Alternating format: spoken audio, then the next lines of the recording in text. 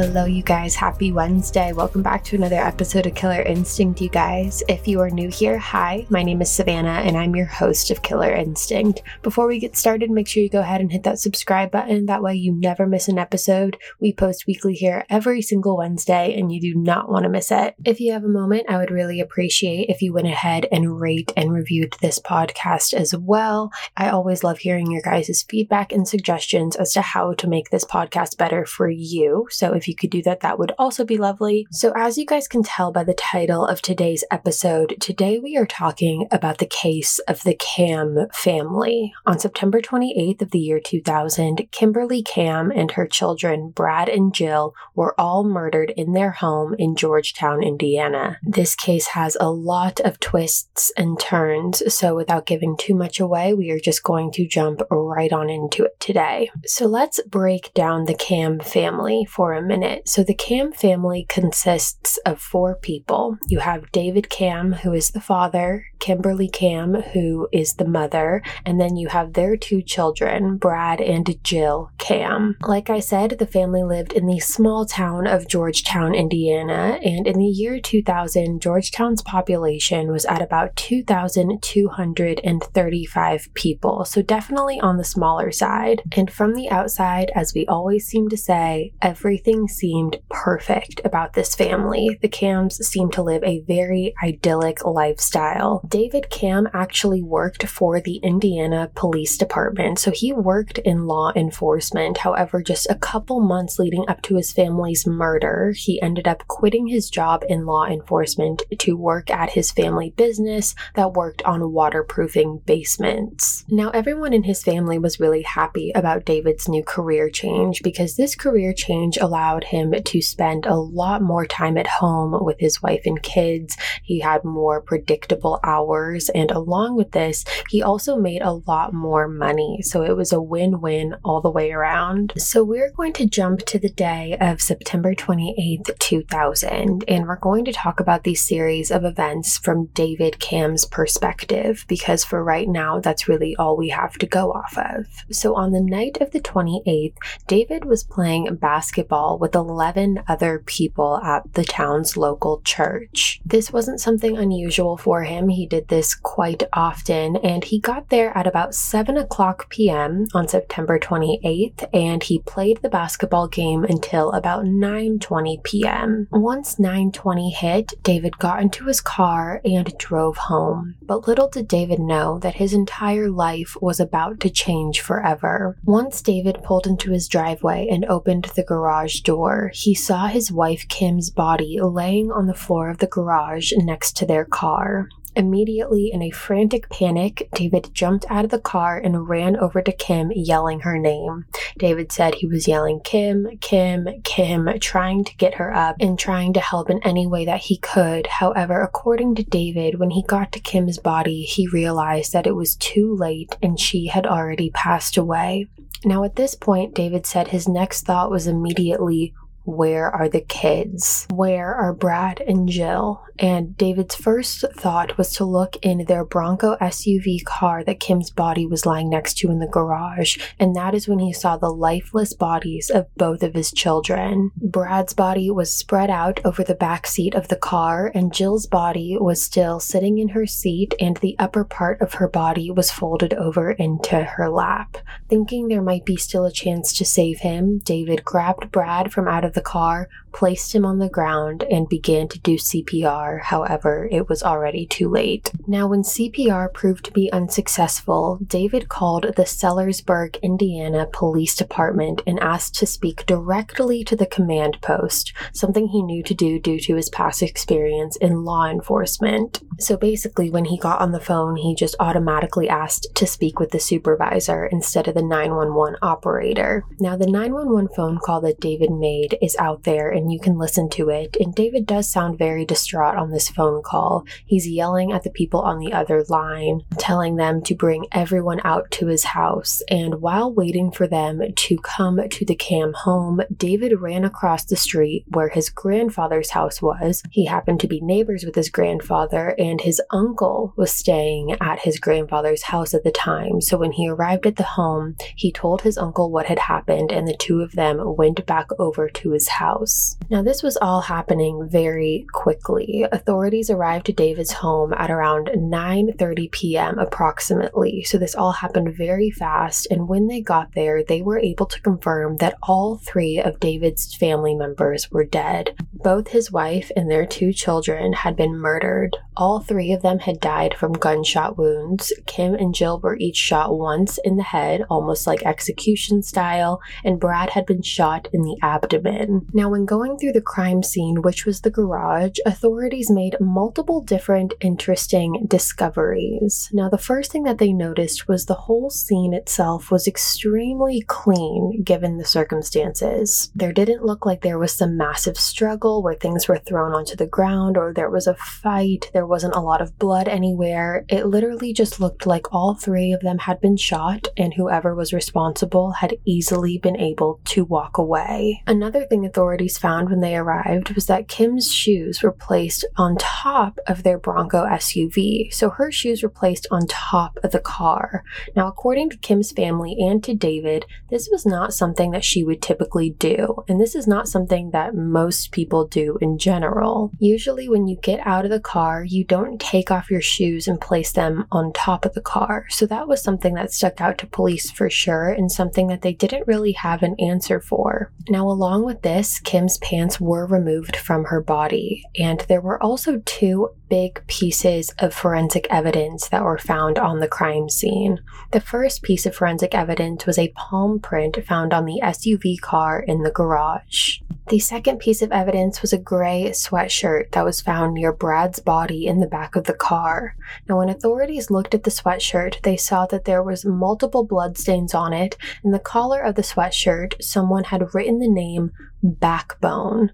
Now, at first, police had absolutely no idea what this meant. They didn't know who Backbone was or if it was even a person at all. However, they knew that they had to find out, so they collected all of the evidence from the crime scene and immediately got to work. Now, it really didn't take police long at all to come up with a theory as to what they believe happened the night Kim and her kids were murdered. Pretty much automatically, authorities believed that David was the one that was responsible for his family's deaths, and only 3 days after the murders, on October 1st, 2000, David was arrested for the murders of Kimberly, Brad, and Jill. And remember how wild this is. The same colleagues that David had just worked with months prior, the people he worked alongside with every single day, were now arresting him for the murder of his family. This came as a complete shock to everyone. So now that this case was headed to trial, the trial began on January 14th, 2000, and one of the main pieces of evidence that the prosecution presented to the jury actually came from David's clothing.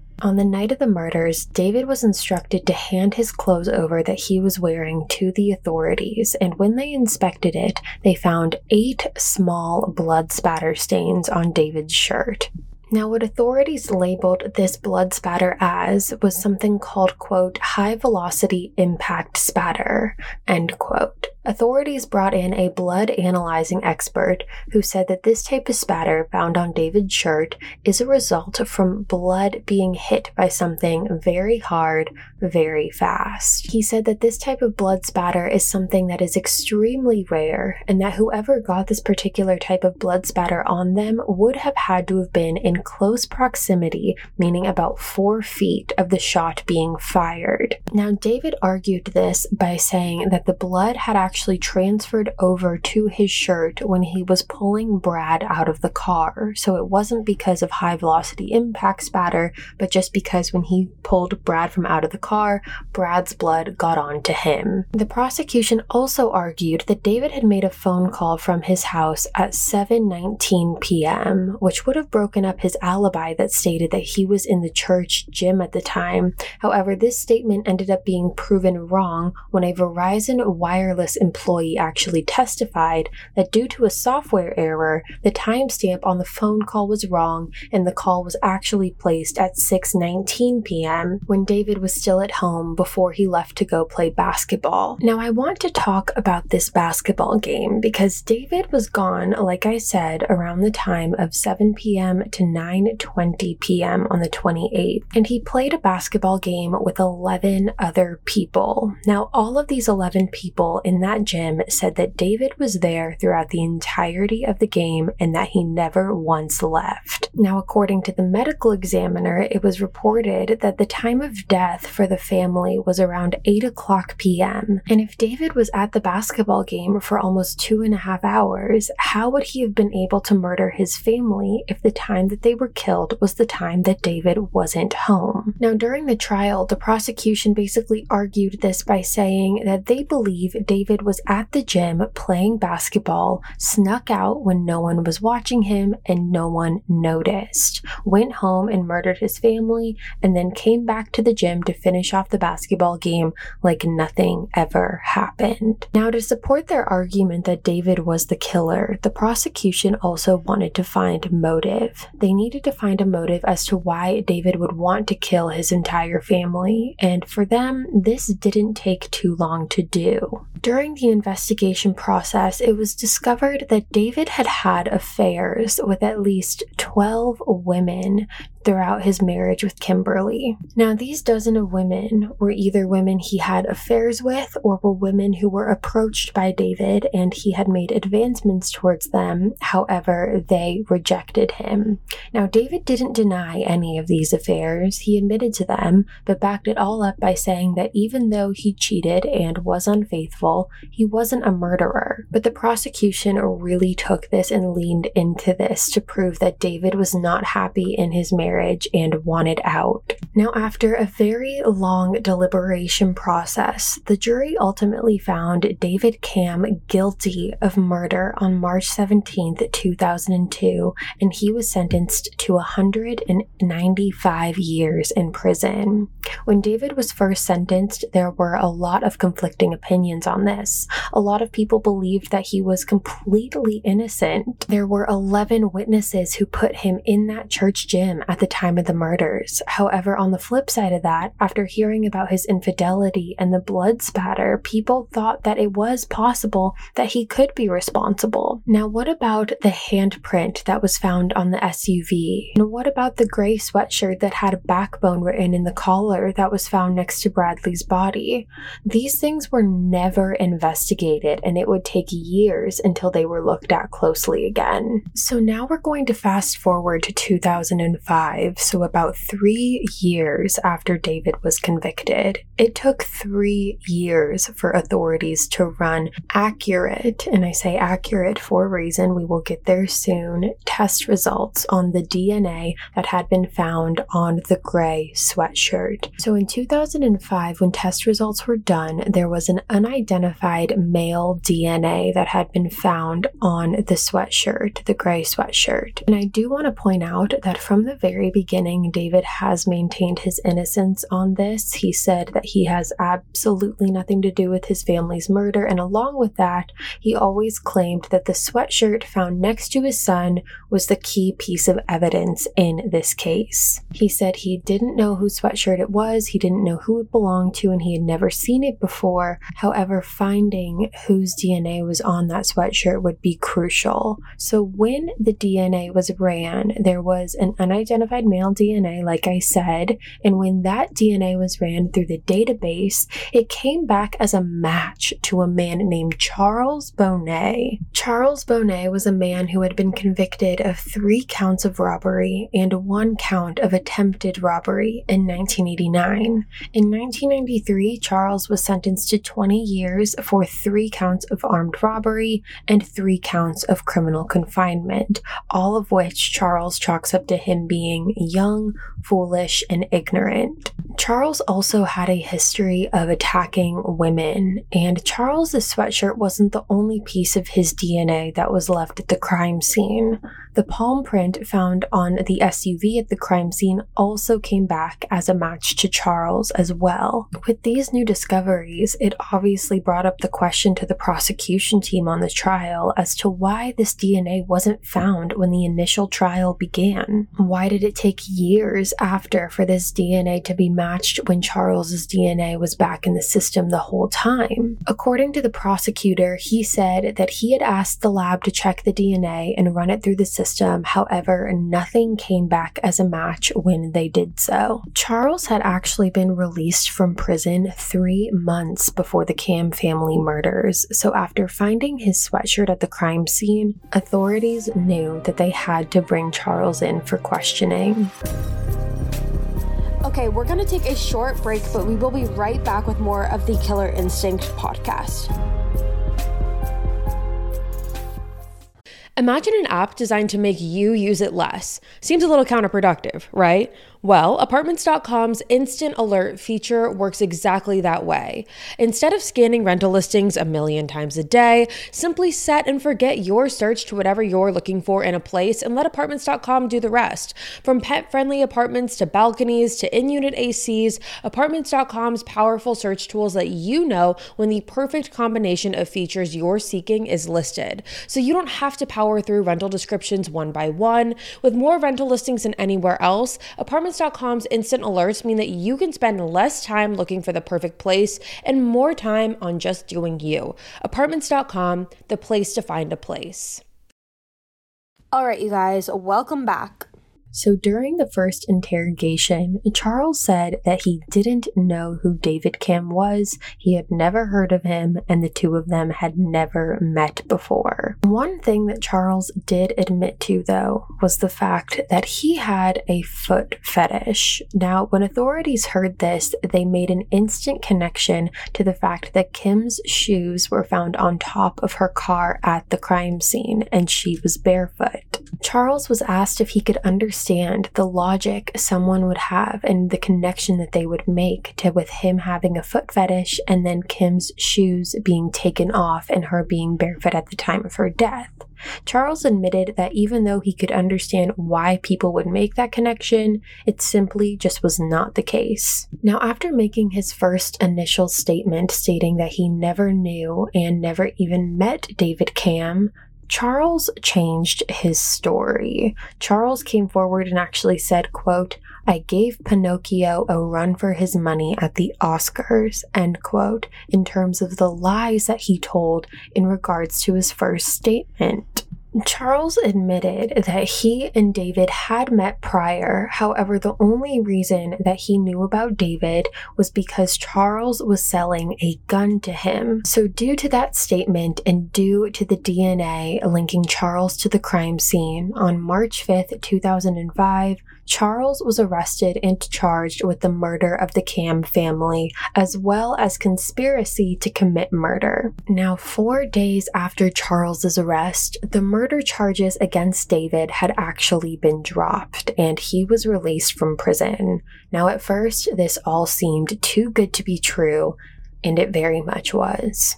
Only an hour after David was released from prison, he ended up getting arrested again. Only an hour he was released. He ends up getting arrested again and charged with 3 counts of murder. Now, you might be very confused. However, according to the prosecution, the reason that David was even released to begin with was because Charles and David were now being charged together for 3 counts of murder against the Cam family and 1 count of conspiracy to commit murder, and the only way to charge him with the new charges would be to drop the original ones, which is why he was released and then arrested again. Now, according to David, he said that he's never heard of Charles Bonnet. When finding out that his sweatshirt and DNA was found at the crime scene, David was thrilled because he thought that they finally caught the person responsible for this. However, he claims he never met Charles before. However, according to Charles,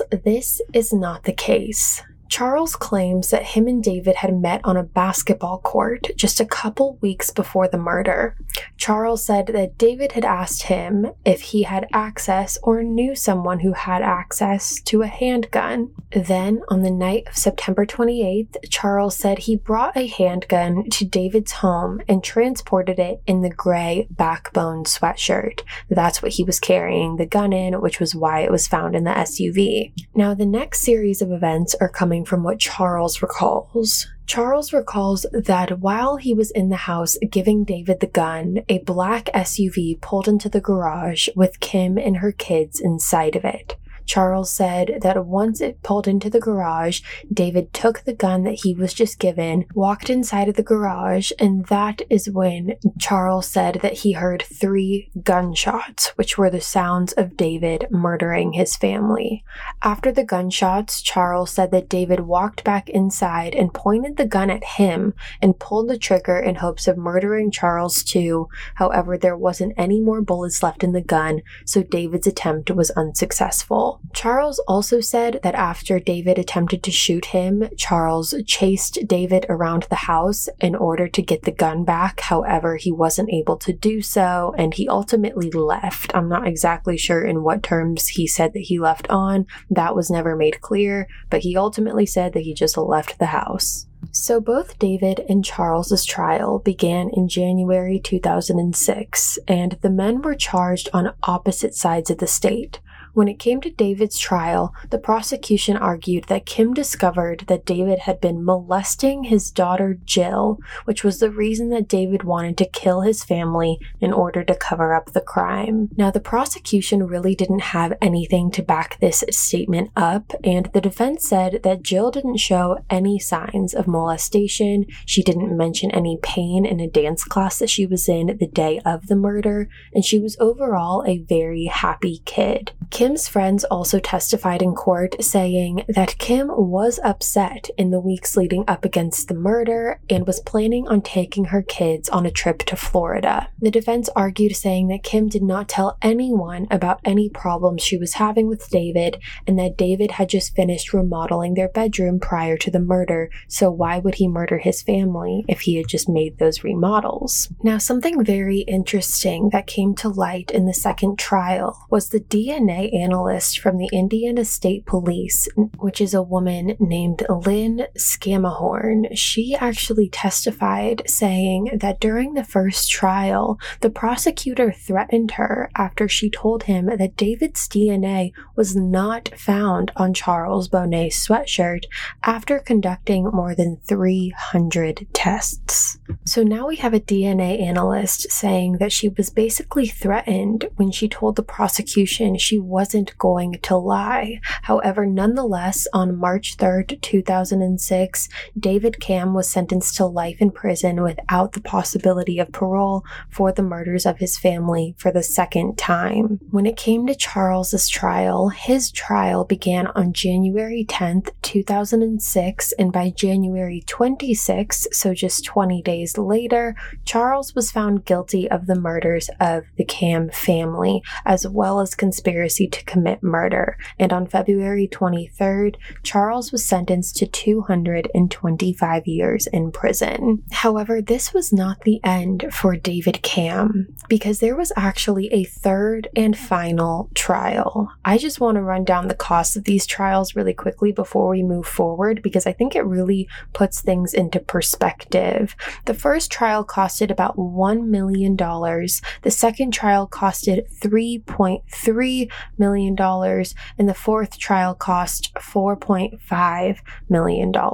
So this third trial began on August 19th, 2013, and a big reason for this third trial in general was because the prosecutor for the second trial was a man named Robert Stites. He actually lied about his credentials. He had never been accepted into any master's or PhD program, and as the defense put it in the trial, he, quote, flunked fact, general chemistry. Robert's defense for this was he said the initial prosecutor for the first trial, the one who allegedly threatened the DNA analyst, had actually helped him embellish his credentials so that he could be the lead prosecutor on the trial. So a third and final trial happened, and it began on August 19th, 2003. They went through the entire case again front to back, and ultimately on October 24th, 2013, David Camm was found not guilty on all charges. So this man just went from being in jail on life without parole for the murder of his family to being free after going through 3 separate trials. After the third trial, a juror was asked the question by the media of did they think the prosecution intentionally wanted to convict an innocent man in reference to David, to which this juror replied, "I would hope not, but I sense that the state police had a hard time admitting that they made a mistake." After the charges were dropped, David was set free and again released from prison. And when describing how he felt after being released, David said that he has had a smile on his face since the day that he was released, and he is grateful every single day that justice was finally served. Now, when it comes to Charles Bonnet, he has not gone away quietly. Charles has attempted to appeal his case multiple times. However, he has been unsuccessful each time. And along with that, he has maintained over the years that he is the innocent one in this situation, and David, who is a free man walking, is actually the guilty one here. I will say that Charles's ex-wife has come forward and defended him, saying that he does have anger problems. However, he would never do something like this to anyone. And that's where I'm really interested to hear your guys' opinion. Do you think David is guilty? Do you think he's innocent? Do you think Charles is guilty? Clearly, I think it's safe to say that Charles was there at some point, whether that was to drop off a gun, whether that was to actually commit the murders himself. Charles Bonnet was at David Camm's home at some point. It's just for the purpose we are unsure about. It's obviously not uncommon to look at the closest person to the victim. So obviously David's going to be looked at in this situation, but I do think regardless of anything, there was a lot of faulty police work or law enforcement work on the prosecutor's side. And I think that their egos got in the way and they were so set on David being the murderer and they couldn't see anything else past that. I definitely encourage you guys to watch interviews of David, interviews that he's done, just because I think it's interesting to hear how he recounts the night itself and his body language and his behavior throughout it. This is one of those cases where I don't know what I believe. I don't know if I believe David is 100% innocent. I was very surprised to hear that no one really talked about the possibility of murder for hire, if David had hired Charles to murder his family. But at the same time, I feel like that is something that Charles would admit to. He wouldn't come up with this elaborate plan of, I gave the gun to David and then he went off while I was at the house and shot his entire family and then I didn't say anything about it. But then again, maybe he did. Maybe that's exactly what happened and neither of them want to say anything about it. But I was surprised that that wasn't something that was talked about more. So I definitely encourage you guys to go and listen to some interviews and also listen to Charles's interviews as well. He has done many, many interviews over the years. This case has gotten a decent amount of media coverage. So there's a lot out there that you can watch from the people who are actually involved in this. All of David's family has had his back since day one. They've said that he absolutely had no part in this, that he loved his family, and there's no way he would ever do something like this. And they really fought throughout his entire time in prison, the 13 years that he was in prison, to get him out. And that's what's crazy to think. If David is not responsible for this, he was incarcerated for 13 years over a crime he didn't do, for the murder of his family. Could you imagine being falsely accused of murdering your family and being put in jail for 13 years because of it? So that's another point I want to make. I'm not sitting here trying to say that I think that David is responsible, because if he's not responsible and this happened to him, that is absolutely so terrible. There really are no proper words to describe it. So let me know what you guys think. You can email me at killerinstinctpodcast@gmail.com. Again, that's just killerinstinctpodcast@gmail.com. You can always email me there. Your questions, comments, thoughts, case requests, all of those can be sent to that email. And with that being said, you guys, that is all for me today. Thank you so much for tuning into another episode of Killer Instinct. If you are new here, again, hi, my name is Savannah. I'm your host of Killer Instinct. Make sure you go ahead and hit that subscribe button. That way you never miss an episode. We post weekly here every single Wednesday, and you are not going to want to miss it. Again, if you have the time, I would love for you to rate and review the podcast as well. I love looking at your guys' suggestions as to how I can make this show even better for you guys. So go ahead and give it a rate and give it a review, and I will take a look at all of your thoughts there as well. I will be back next week with a brand new case for you guys. I hope you all have a fabulous week and a great weekend. And until then, stay safe, guys.